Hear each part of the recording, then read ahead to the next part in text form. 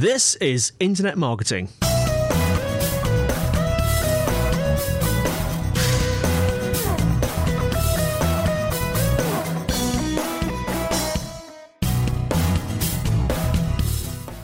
And welcome back to the show, where we give you the lowdown, the inside information, and the word from the experts to help you use the internet as part of your marketing machine. Internet Marketing is brought to you by Academy Internet at www.academyinternet.com.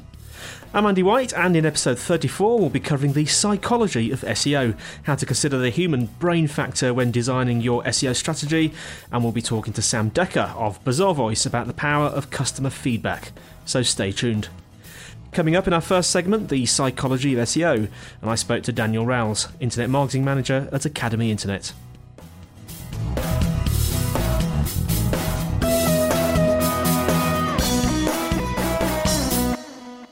So Daniel, what are we talking about today? I want to have a little talk about something related to search engine optimization, and actually looking at how people search in Google. But not just how they search, not what they type in, but how they react to the results they get from Google. Okay. It seems that this podcast is getting more and more psychological with every week that passes. I think it's that we've covered the basics. We've gone through the things you can do, and it's now like you look at how you improve them. And marketing does very much come down to how people react to things and interact with things, and it does come to psychology an awful lot of the time. For example, you look at a web page, you expect certain things on the page in certain places. So it's a usability issue. So you expect advertising on the right-hand side, you expect navigation at the top and the left, and you expect the content in the middle. Okay, so there's patterns for me in terms of how people use websites. Now, what I want to talk about from a search engine point of view is you do a search in Google and you get a results page. Now, there's been quite a few people now that have done something called an eye tracker study, which does a heat map. And what a heat map is, it indicates where people are looking on the page the majority of the time. Okay, so you might have a red area that's the really heavily looked at bit, and then it goes down to blue, which isn't looked at as much. So the red area is a picture of the pretty lady advertising something? Well, it can be. That's the thing. It depends on what part of the page your eye's drawn to at the end of the day. So you'll tend to find if you go to a web page and there's a bit of text on the left and an image on the right, you'll look at the text, you look at the first few words, and then your eyes will scan over to the image and look at the image, or vice versa. Okay. What they found in Google very much is this kind of triangle of attention. So you'll look at the top couple of results and you'll look at those reasonably thoroughly. As you go down the page, you'll read less and less, and you only read the first couple of words. So it kind of starts at a wide triangle at the top and goes down to a point further down the page. Below scrolling, so if you have to scroll down the page, most people won't even get that far. The way we search has changed. We used to search and then look through the first 2 or 3 pages of results, and then we'd flip over and maybe look at a different search engine and do the same thing. But it's completely changed now. We will go into a search engine, type something in, look at the front page of results. If it's not there, we change what we search on. We refine the search term. So that's had a big impact in that people tend to stick with one search engine a lot more, and also that they don't get past the first page of results a lot of the time. So it's getting more and more imperative to try and get onto that front page, which is obviously getting harder and harder because there's more people that want to do it. So that's why people are now looking at this idea of long tail, which is the idea that much more specific phrases and longer phrases do get searched for, and you can convert those into traffic to your website because there's less people competing for them because not as many people have got them in their website. Just as a little, what do they call them, a fly-out box, Dan? Yeah. As a little fly-out box. The book, The Long Tail, whose author, the name of the author of which I can't. Dan can help me out here. Yeah, no, okay. Well, there's only one, The Long Tail, and you can find it in Amazon. I'm reading it at the moment. It really is a very, very good book. It really opens your eyes to this whole sort of notion of internet marketing and the differences that the internet has made compared to the olden days. So, listeners, your homework is to go and get yourself The Long Tail by unknown author and read it, and it will give you a really good insight into certain elements of internet marketing. Back to you, Dan. Thank you. We should tie that into a bit of affiliate marketing. We should have made a percentage off that book, Andy. That was poor thinking. By the time you hear this, we will have an affiliate link for The Long Tail. So you basically, this kind of triangle of attention where people are reading at the top but not at the bottom of the page. Now, what's really been interesting is that eyes are moving about, but the way people actually read is quite different. They might scan the top few results, but they only read the first few words of the title.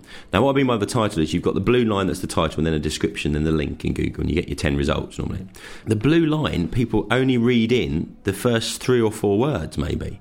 Now, that means you need to take a few things into consideration here, okay? Because that title comes from your website. It comes from the page title of the page Google is looking at. That's the bit in between those title tags, or in the title tag, isn't it? Absolutely. And that's the bit that shows up, if you're in Internet Explorer or Firefox, it's the bit that's in the very, very top bar. Yeah. So it's not something you actually see on the page, it's actually something that you see in the browser, and it's something that appears in Google itself. So if you're updating your website itself, it's all about that title tag. If you're using a content management system, hopefully you can change the page title. If you're using a tool like Contribute or something like that, then you can look at the page attributes and you can change your page title there. Okay, but it's really important. For example, if you write in your page title, "Welcome to the Academy Internet website," my first 3 words were "Welcome to the." People are scanning the title. They've read "Welcome to," they've lost interest and they've moved on. They haven't even read the Academy Internet website title. Okay. The other thing as well is that people aren't that likely to be searching for Academy Internet, because if they are, they probably know our website or they know of us and they'll find us quite easily. It's more important that we say Internet Marketing Services or Search Engine Optimization, whatever it may be, that way around, because that's what people are more likely to be searching for. So if somebody searches for Search Engine Optimization, they want to see that word in the title, because then it affirms that's the right page for them to look at, and they're more likely to click on it. So you need the right words at the beginning. So I would want Search Engine Optimization Services provided by Academy Internet or something similar to that. So we've got Academy Internet in there still, but you've got the right words at the front. So yeah, I've heard this before. It's all to do with putting the most juicy, the most keyword-rich bits at the front end of that title tag, and then at the end, if you want to, you can put perhaps the name of your company or something like that. That's completely it. Now that's good for 2 reasons. One, people scanning through the results in Google are going to find what they're looking for, see the words they've searched on, which makes them almost twice as likely to click on the link. But also, the way Google, not the search engines, work, they tend to give the words at the beginning of a sentence, at the beginning of a paragraph, at the beginning of a title, at the beginning of a heading, a lot more weight than the words at the end. So the nearer the beginning the words are, the more important they're seen, because we tend to mention the important things at the beginning of a sentence, at the beginning of a title. So don't write your page titles with "welcome to" and "we're happy to introduce you to" and all these kind of words that don't actually achieve anything, because you're going to lose an awful lot of people clicking through. Get the right phrases in there in the first place. And we've kind of talked about keyword research a fair bit in the past. Look at some websites like nichebot.com, nichebot.com, or wordtracker.com. There's lots more out there as well. They'll help you work out what the right keywords are in the first place, but make sure you're getting them into the first few words. Yeah. Okay? Don't assume people are reading your entire titles when they're searching in Google. Make sure it's relevant to what they're searching on, and do consider longer phrases. No, only about 16% of people will search on a single word. More than 30% of people will search on 3 words or more. So if I'm searching for a job, I don't just search for job. I search for academic job Manchester. I do something quite specific, so I get specific roles. And you might not get as much traffic that way, but you'll get traffic that converts into business because they're doing something very specific. Can I just say a couple of things about keywords? Can I make a suggestion, Dan, that in one of the next few episodes we recover I know we covered them briefly before, but keywords, because they're so crucial, and in some ways I wonder if keyword research might be a contender for one of the core disciplines of internet marketing.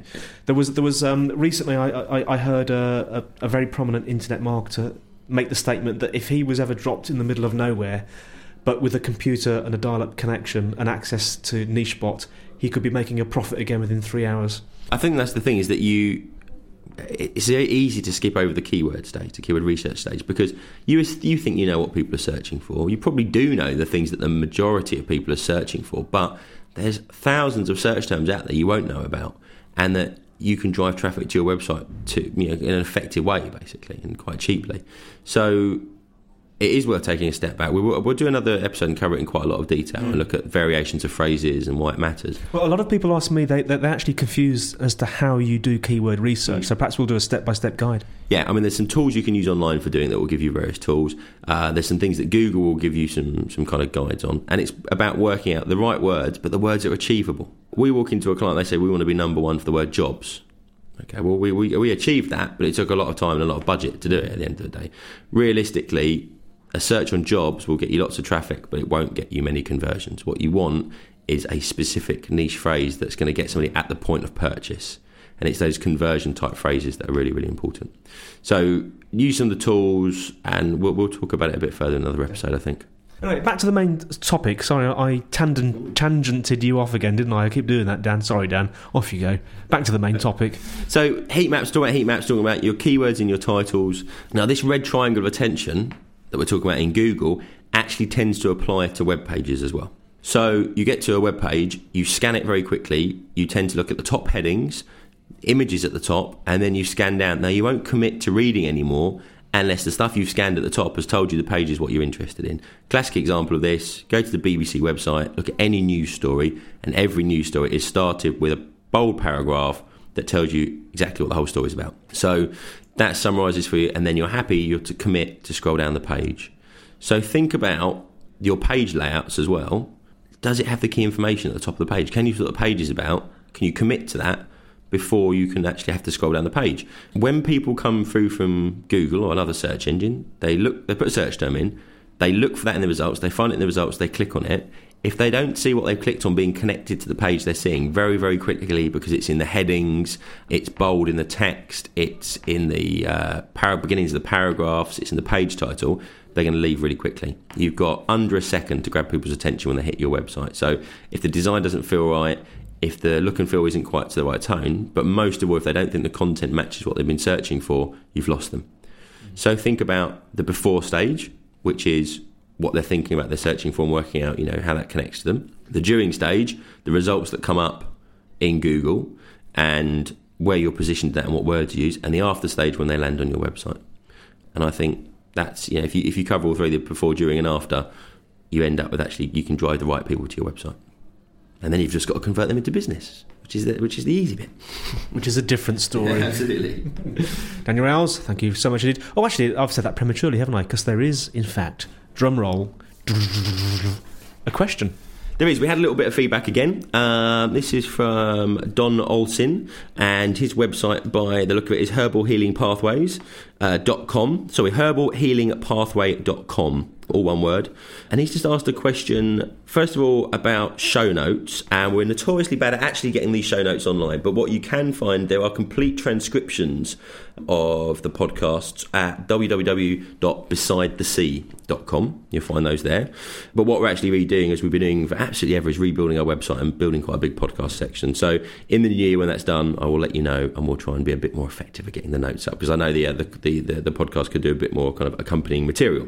Can I just tell the viewers, listeners, about... First of all, it's a sort of an apology, because Internet Marketing Podcast, as superb as it is, and I'm sure you agree, has to... I think it must be the contender for the most disorganised web presence. It doesn't actually have a home. There's two places where you could possibly go right now as we speak to find internet marketing. The first one is the academyinternet.com site. Yeah. And is it /podcast? It is, yeah. It's go /podcast and you'll find it. But if you go to the homepage, there's a big link through from there. So you'll find it on the homepage, so academyinternet.com. Yeah, you'll see a big sort of orange box down the right-hand side. Just click on that and you'll go to the page. The other place where you can go to is actually my old website, which is www.summitsolutions.co.uk. Now, that is actually my old blog, but it's also one of the two homes for internet marketing. So if you go to the internet marketing category, you'll just get the internet marketing podcast. That is going to change soon, because we're formalising the production of the show a bit more and getting a bit more organised, and it will have one definitive home, which I'm assuming will be on the Academy Internet site, won't it? Absolutely. And the other thing is, well, we are going to the new year and we're doing some planning for the recording we're doing, so we really like people's feedback. If they've got any kind of recommendations, there's things they want us to cover, things they want to see reflected on the website to accompany it, let us know, and we'll endeavour to do that in the new year. Fantastic. Anyway, back to the question, Dan. Yeah, well, the question that's been asked is about percentages in e-commerce. And this is saying that, I sell someone's product through my store. Someone else actually that provides the product ships them. What percentage should I be charging for that service? Now, what this comes down to is affiliate marketing at the end of the day. Now, whether it's formally through an affiliate network or any other way, there's some key questions. So, first of all, affiliate marketing is the concept that you drive traffic to sell a product. Now, that can happen in two ways. You can either drive traffic to someone else's website by having a link from your website, and then you take a percentage of the revenue, or you might actually feature the product on your website and you have some information from them, you sell it and you take a percentage there. So it's basically about you get sales for somebody else, what do you charge? Well, to answer that is a bit of a how long is a piece of string, because it does depend on what your costs are and how big the product is and how many you sell, that kind of thing. But I can give you some good examples. There's lots of affiliate networks out there that connect lots of affiliates. So people that want to sell other people's products and help them sell them and want to make some revenue from that. And lots of merchants who have products to sell and want to pay somebody to get them to sell their products. And an affiliate network sits between the two and gives them all the payment processing and the details and the sign up and the registration kind of information that you need for the whole process to work. Now, for an example of that, if you look at Affiliate Future, they're a company that does this. There's lots of them out there. It's Affiliate Window and Trade Doubler and all sorts of different people that do this. So just do a search on affiliate network in one of the search engines and you'll find lots of people that do it. But what you can see is you can go in and see all the different merchants and what they offer people for selling their products. That will range between, on average, between 3 and about 10%. Some people go as far as 20%. Some people will go down to about 2%. It very much depends on the product in terms of the average kind of cost of the product and the volume that you can expect to sell. Some people will just give a flat fee per sale. Okay, my kind of experience is 8% is about an average of what you'd expect to get from something. So if you sell something, you know, that's going out there for £10, 8% is going to be kind of 80p in your £10. But I know some that do 50%. Yeah, I think there are some that do some amazing deals. You get some that you can, you know, people will just give you £1 for every sign up to their website you get. They don't even have to sell anything. So just have a look. If you're interested in being an affiliate, go and look at some of these affiliate networks and see what deals you can get. If you want to help get sales for your product and you've got enough margin to give a little bit away, because you're only paying when you actually get a sale, then same thing, set yourself up as a merchant, have a look. Affiliate marketing is turning into a really big deal, because pay-per-click was the big thing, but it's getting more expensive. It's getting harder to do, and you're paying, you don't necessarily know that's going to convert into business directly, whereas it's slightly different in affiliate marketing, and it's really, really growing industry, and it's starting to settle down at the moment. So in answer to this question, what percentage do you charge? Well, Don, there'll be lots of variations, but as a kind of average, I'd say 8%. It could be a lot more, it could be less. But have a look to work out for the particular type of product, have a look on some of these affiliate networks, find an equivalent kind of product, and you'll basically be able to work out what other people are kind of giving for that. So what would you expect to get? Well, it depends on the product, but go and look at the market as an overall and you'll be able to see some examples. Does Don say what he's actually affiliating? What he's No, he's saying that he's selling someone's products in his store, they ship them. So it depends if he's processing the payment himself, then he should be charging a bit more, because he's got the cost of actually processing the payment as well. So you'll need to add that on top. And this isn't, Don's situation isn't, by the look of it, a pure affiliate kind of situation, but it touches on similar things. So I think it's the nearest way you're going to get a realistic figure is to go and look at the affiliate networks. Don, hopefully that is a satisfactory answer to your question. Absolutely. I mean, if it's not, let us know a bit more detail, and we're more than happy to have a look at it in a bit more detail for you. Daniel, is there anything else we can cover in today's show? No. Then I will bid you farewell and thank you very much for your time. Shuffling of papers. Thank you very much, Mr. Daniel Rouse. Thank you very much, Andy.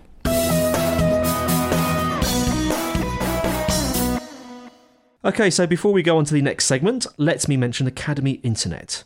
Now, they provide experts like Daniel. They're a full-service online marketing agency who cover the full spectrum of online marketing activities and objectives. And it's all about using the technology to make your business work. And they're happy to guarantee that they'll improve your return by at least 30%. Now, you can find them at www.academyinternet.com, or you can give them a call if you want. It's 44 if you're outside the UK, or 01273 733 433. Right, so let's move on to that interview now with Sam Decker of Bazaarvoice. Now, this is a very interesting insight into some of the obvious and not so obvious benefits of having customer feedback on your site. I started off by asking Sam to give us an overview of what Bazaarvoice does. Yeah, Bazaarvoice is a company that provides both technology and services to help online retailers, online manufacturers capture the voice of their customers and amplify that both through their website and other marketing channels. So in practice, what that looks like is if you go to one of our client sites, such as Figleaves, .co.uk, and you go to their site and you look at a product and you see reviews, a customer who posts a review to that site or reads a review from that site is using our technology, but we're totally behind the scenes. Okay. So then we help them, leverage that content to evolve their marketing strategy, and we give analytics and reports and other things to really make this more than just a feature on a website, but really a core to a company's marketing strategy. So let me see if I've understood that right. Say I was Mr. Widgets and I made widgets, and I wanted to know what people thought of my widgets. Would I contact you, and then you would put some kind of system in place, or on my site or your site, that folks could go to and comment on my widgets? It is on your site, and that's what's key, is that it is not. We are not a consumer site. We are behind the scenes, and we put technology within your site and make it very easy to get up on your site so that people can comment on your products. And it's that commentary, that authentic voice of the customer that others want to read in order to believe that your widgets are the greatest out there. Ah, okay, I get it. The reason people write reviews is they want to help other people. And it's no different than if you're in the pub talking to somebody about the great vacation that you just had. It is just happening online. And so that's what the whole idea of word of mouth rising. I mean, word of mouth has always been out there. We've always talked about products and brands that we love. But now with technologies like these and the fact that customers trust companies less, the word of mouth online has risen. More people are shopping online, more people are researching online, and because there's technologies for people to share online, it's this perfect combination where in the last couple of years, just the rise in people searching for this content is increased. And Jupiter and Forrester did a study, over 70% of shoppers online seek out reviews from other customers. Yeah, because they want verification, don't they? Yeah. And Edelman did a study that said trust in someone like me has tripled in 2 years. So people's trust in other people has just exploded, and the trust in companies has declined. Now, this idea of conversations taking place online and reviews taking place online, of course, isn't new. What has changed in recent years, would you say? I mean, what's the most successful approach to sort of managing this in today's day and age? Well, the biggest problem and the reason we came into existence is the challenges that online retailers have and manufacturers have in deploying these new technologies, in moderating the content, and in learning what to do with this. This is really new. I mean, there were reviews out there. Amazon has been out there for a long time with reviews, for example. Mm-hmm. But other retailers didn't pay close attention, nor did manufacturers. But because of this rise of word of mouth and the importance of it, retailers have taken notice that they need to have the voice of the customer speak for their products instead of themselves. And so I think what's really changed is, we came into the market making it very easy to install, making it a turnkey solution, making it easy to get up and running, sometimes within 2 weeks, for a retailer or a manufacturer to have reviews on their site. And that's what's changed, is many of the retailers we talked to had been thinking about this, but there were obstacles in front of them. One is they didn't know enough about it. And because now we work with 160 clients, we know a lot about this. We know that 80% of reviews are positive, because they always ask, what about negative reviews? Yeah. They ask, well, how do we moderate it? And we have a solution for that. They say, well, we don't have enough IT resources to install it. And we say, well, we do 80% of the lifting to get this live on your site. And so we overcome a lot of those obstacles for them to embrace this strategy, both from a philosophical perspective as well as a sort of tactical obstacle perspective. That they just couldn't get it up on their website. So you're basically packaging it up and making it accessible to people, aren't you? Yeah. We're really making a sort of turnkey hosted solution for them to get up and running on this, and then to leverage it. I mean, part of it also is it goes far beyond just having a widget or a functionality on the website. Is what we're seeing with our clients is they're going through this evolution. They thought they're getting a feature on their website, and what they are getting actually is a culture changer, a customer-centric culture changer, because now that this content is on their site rather than just on Amazon external to them, they are seeing the content every day, and the leaders of the organization are embracing it and using it for decision making, and that's very exciting. So that it actually has an impact, if you like, on the culture of the business, I guess. Oh, absolutely. They didn't, it's one of those sort of hidden things.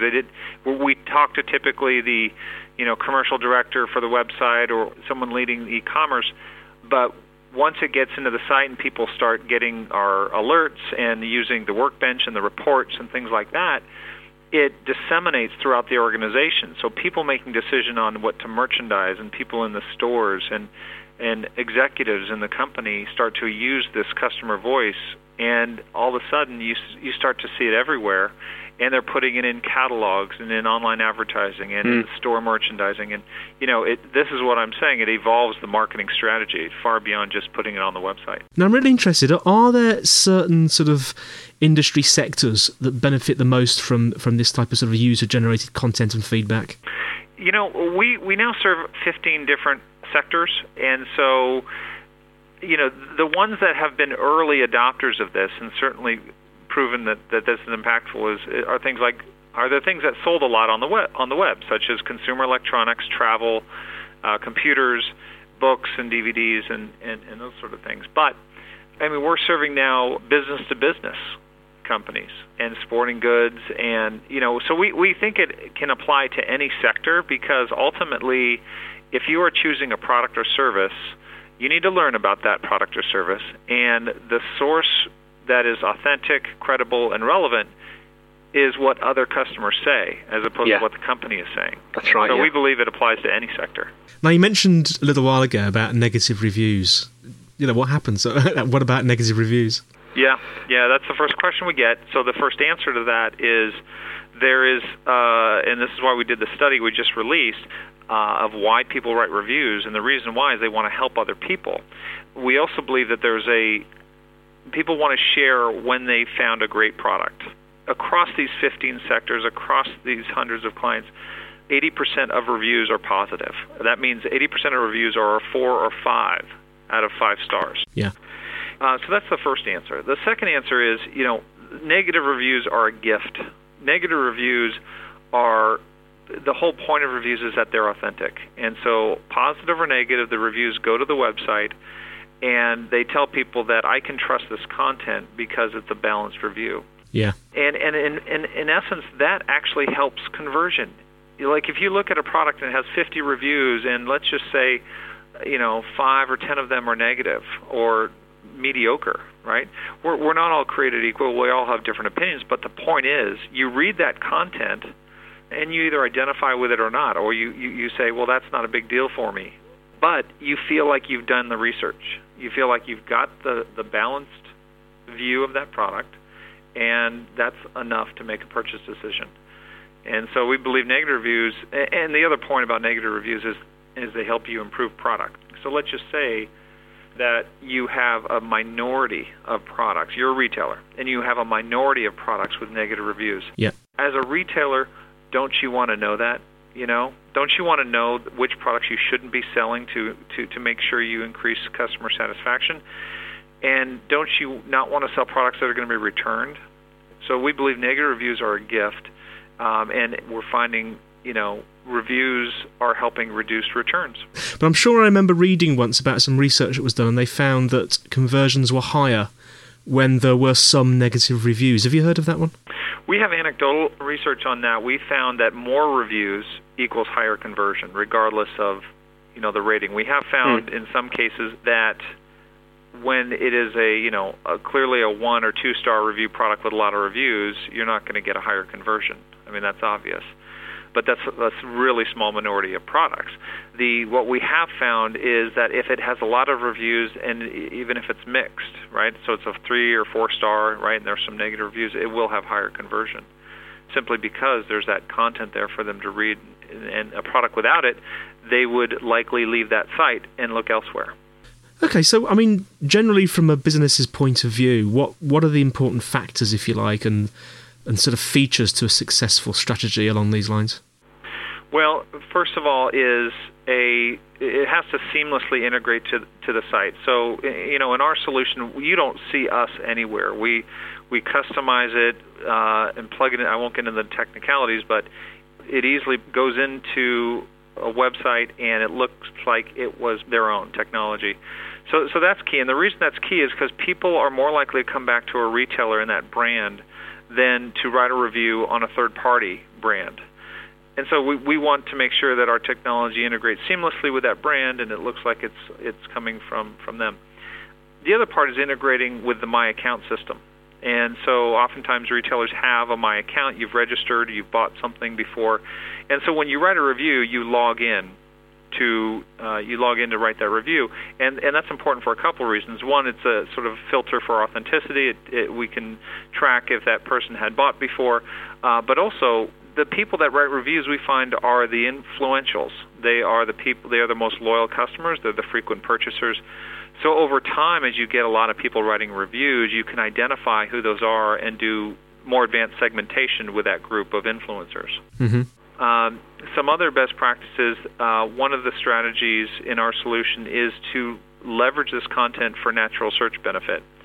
So what we do is we segment out the content into landing pages that attract natural search. Of course, people search for, I want to look for mobile phone reviews, or I'm looking for Nokia specifically reviews. And instead of a shopping portal, a comparison engine coming up in those results, now our clients come up on those results because we segment out the content for natural search. And so SEO is a critical benefit of this whole strategy. There's actually about 10 different measurements that you can measure in terms of ROI. Yeah, I was going to come on to that because I was wondering if there was it's a fantastic point you were making about the content, because content is king, and if you've got loads of mainly positive reviews about your product, it's a gift, isn't it? But is it sort of reasonably easy to measure the ROI on these sort of systems? Yes, it's very easy. In fact, we have a detailed spreadsheet that measures out ROI.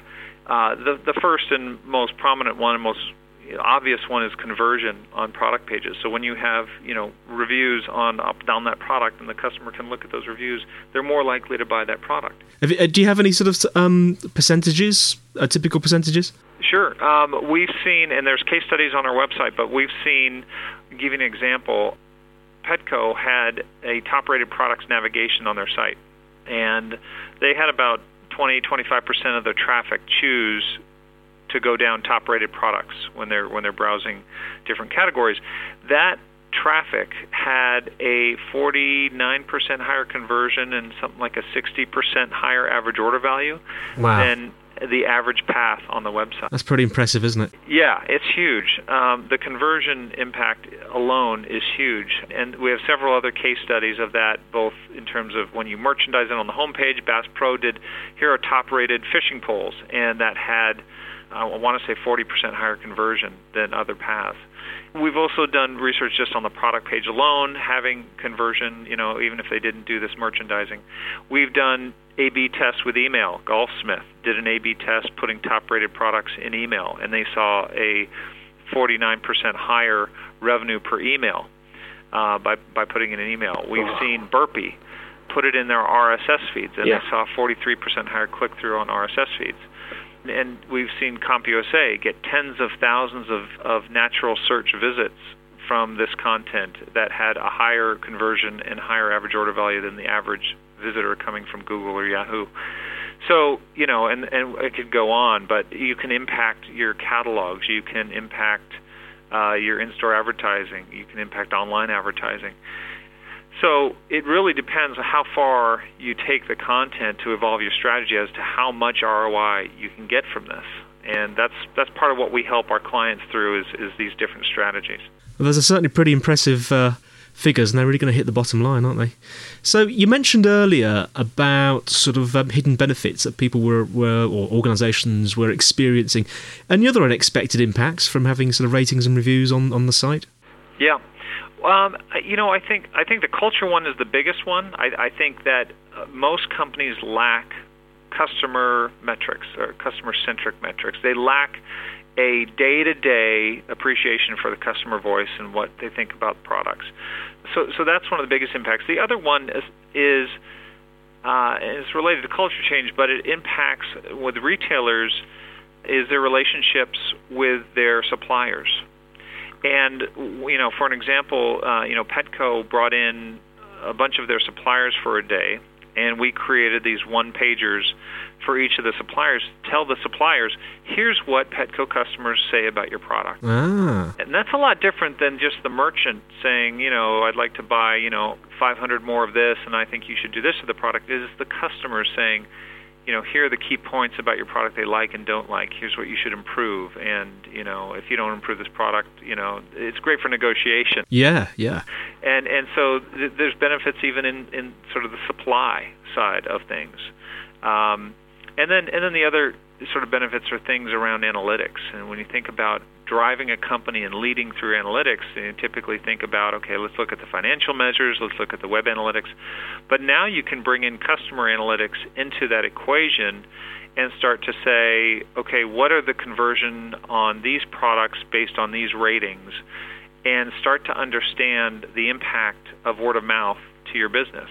And ultimately, that powers other ideas, and it fuels sort of the attention that word of mouth plays in a business, which has always been lacking. I'm on the board of the Word of Mouth Marketing Association, and the biggest struggle for companies is how to measure word of mouth and how to make it part of the operations.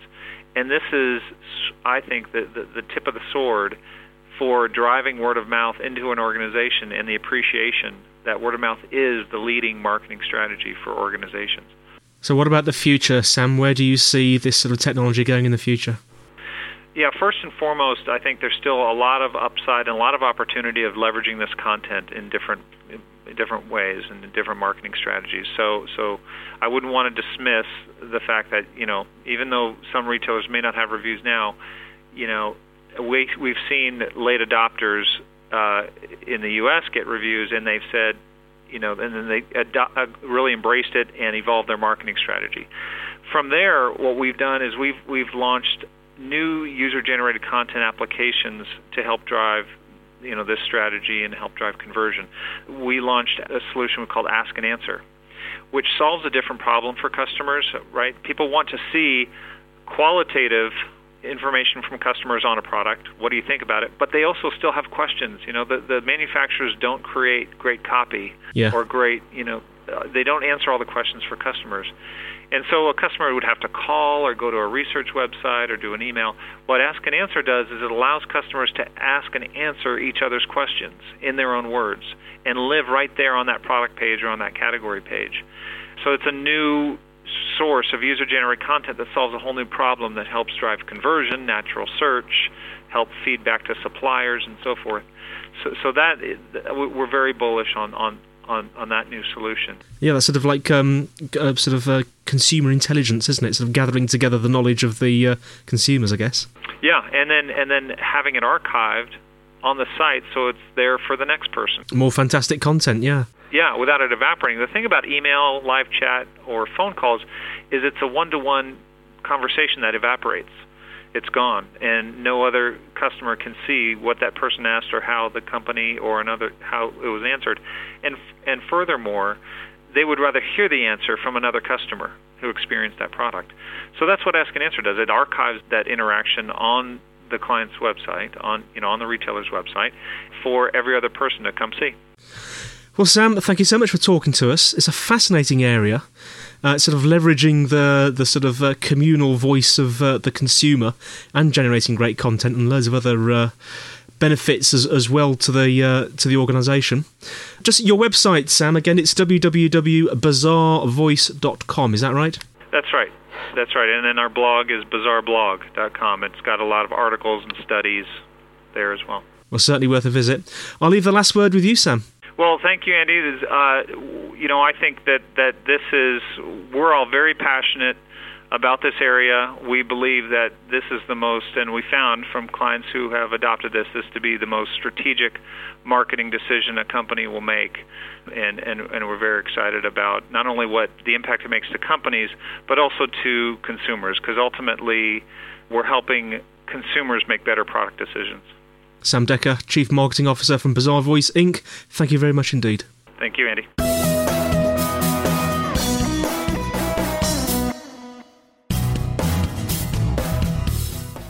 Well, that's it for this week's show. Thanks for listening, and I hope you enjoyed it.